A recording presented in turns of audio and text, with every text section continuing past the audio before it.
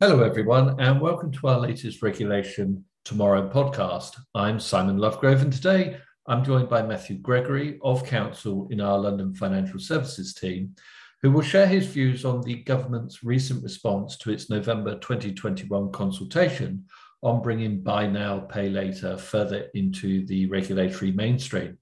Matt, great to have you here. And to start with, for those not familiar with the government's response, can you briefly describe its proposals as regards scope? What types of credit agreement will come within the regulatory perimeter? Yeah, of course. Thanks, Simon. So for those of you who had tracked the earlier consultation, you know that a distinction was made between BNPL and what was referred to as short-term interest-free credit. On the other hand, the first consultation from Treasury explained that BNPL agreements would be brought within scope of regulation, but there was a question as to the extent to which agreements known as short-term interest-free credit agreements would also be brought within scope of regulation. And in broad terms, the distinction was made really between BNPL, which tended to be lower value agreements where there's often an account-based relationship with the provider on the one hand, and then short-term interest-free credit on the other, which was typically provided by merchants, but not always, and often tended to be for a higher value where there was no account-based relationship. The response to consultation from Treasury on scope has concluded that both buy now, pay later agreements provided by third-party lenders, obviously, but also short-term interest-free credit agreements provided by third-party lenders should also be within scope. It appears from the response to consultation that where short-term interest-free credit agreements are provided by merchants, they may also be within scope where they're provided at a distance, for example. And that's really because the risk of consumer harm observed in connection with BNPL agreements is perceived to exist in connection with those other agreements as well. They share certain structural similarities. But there is, of course, this possibility that the merchant-provided short-term interest-free credit agreements, which are in store, would remain outside scope of regulation going forwards. There are a number of areas of the sector at large, which will remain outside scope of regulation. Invoicing in particular is key here, where there are deferred payment terms. I think the Treasury is mindful of the wider role in the economy that type of financing provides. So to a degree, I think on scope, there's still a little bit of uncertainty as to exactly where the perimeter will be drawn, but those are the high level points from a provider perspective. Just very briefly on merchants, the response to consultation has concluded that merchants should, broadly speaking, remain outside scope of regulation as credit brokers, which will obviously be welcome news for that part of the sector. Thanks, Matt. That's very helpful. For my second question, those firms that find themselves within the regulatory perimeter, they'll be subject to requirements under both the Consumer Credit Act 1974 and also the FCA's Consumer Credit Sourcebook. Can you just say a few words about this? Yeah, absolutely, Simon. And just on the CCA itself, a couple of early points, I suppose. One is that we heard very recently that Treasury is now commencing the much anticipated review of the Consumer Credit Act. So although we don't have very much detail at this stage, what does appear to be clear from the early statements from Treasury is that the intention in broad terms is to move many of the requirements which currently sit in the CCA over to the FCA handbook. That's the first point. The second is that pursuant to the powers which Treasury took quite recently in legislation, there is an intention that CCA requirements in some cases will be tailored towards BNPL agreements going forwards. This is really important in order to deliver what's being referred to as a proportionate regulatory regime. It is accepted by Treasury if you think back to those exchanges between John Glenn, the Economic Secretary to the Treasury, and Chris Woolard way back last year, which kicked off this review of the BNPL sector, that the overall regulatory framework for BNPL should be proportionate and should not stymie the important role which the sector plays in the overall economy. So with that in mind, some of the CCA requirements, for example, around form and content of agreements are likely to be tailored.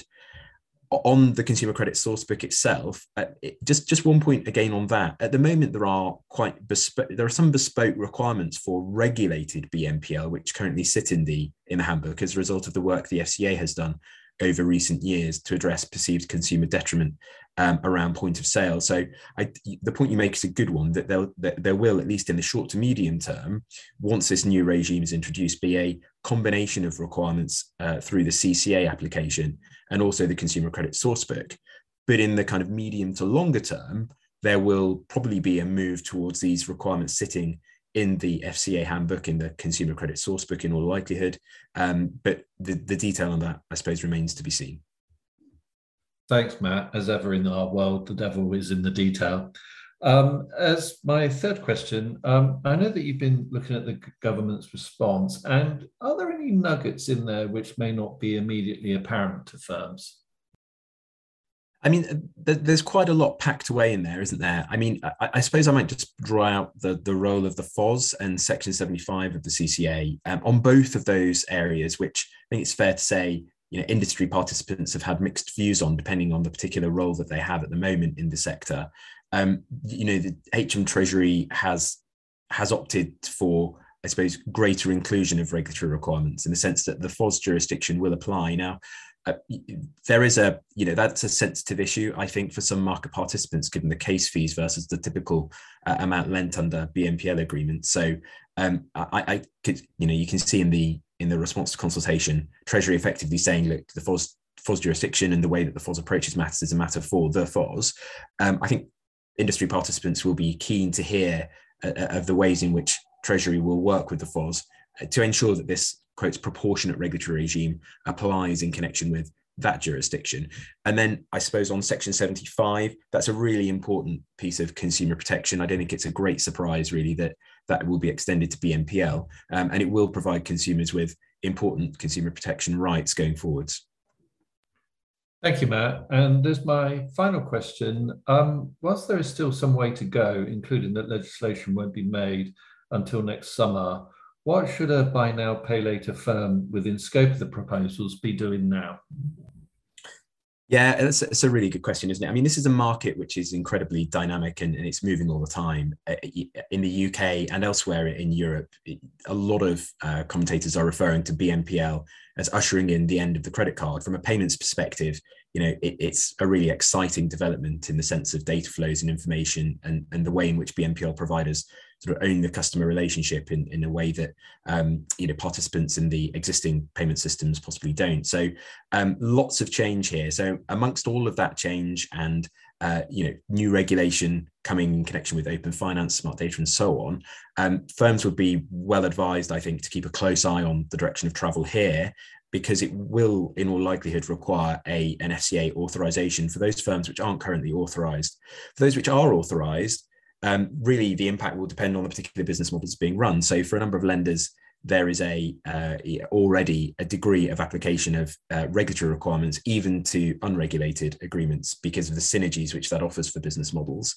I think it's worth looking at the detail of this to see where the gaps might be. There will be a need not just to get authorization, but clearly, thinking back to the perceived consumer detriment which may exist in the market, as observed by the Woolard review, affordability requirements and the way in which lenders interact with the credit reference agencies in particular is a real focus. And Treasury note that actually quite a lot of work is being done in connection with the relationship with the CRAs and reporting at the moment. So I do think not only focusing on authorization, what that will mean and how to achieve that most effectively, but also thinking about the operational requirements that the new regulatory regime is likely to mean for firms, regulated and unregulated. Thank you, Matt. That's really helpful. Thanks ever so much for joining us today. And that concludes this podcast. Further information on this topic will be found on our briefing note, which we will be issuing shortly. And we will also be tracking developments on our Regulation Tomorrow blog. Many thanks for listening. Goodbye.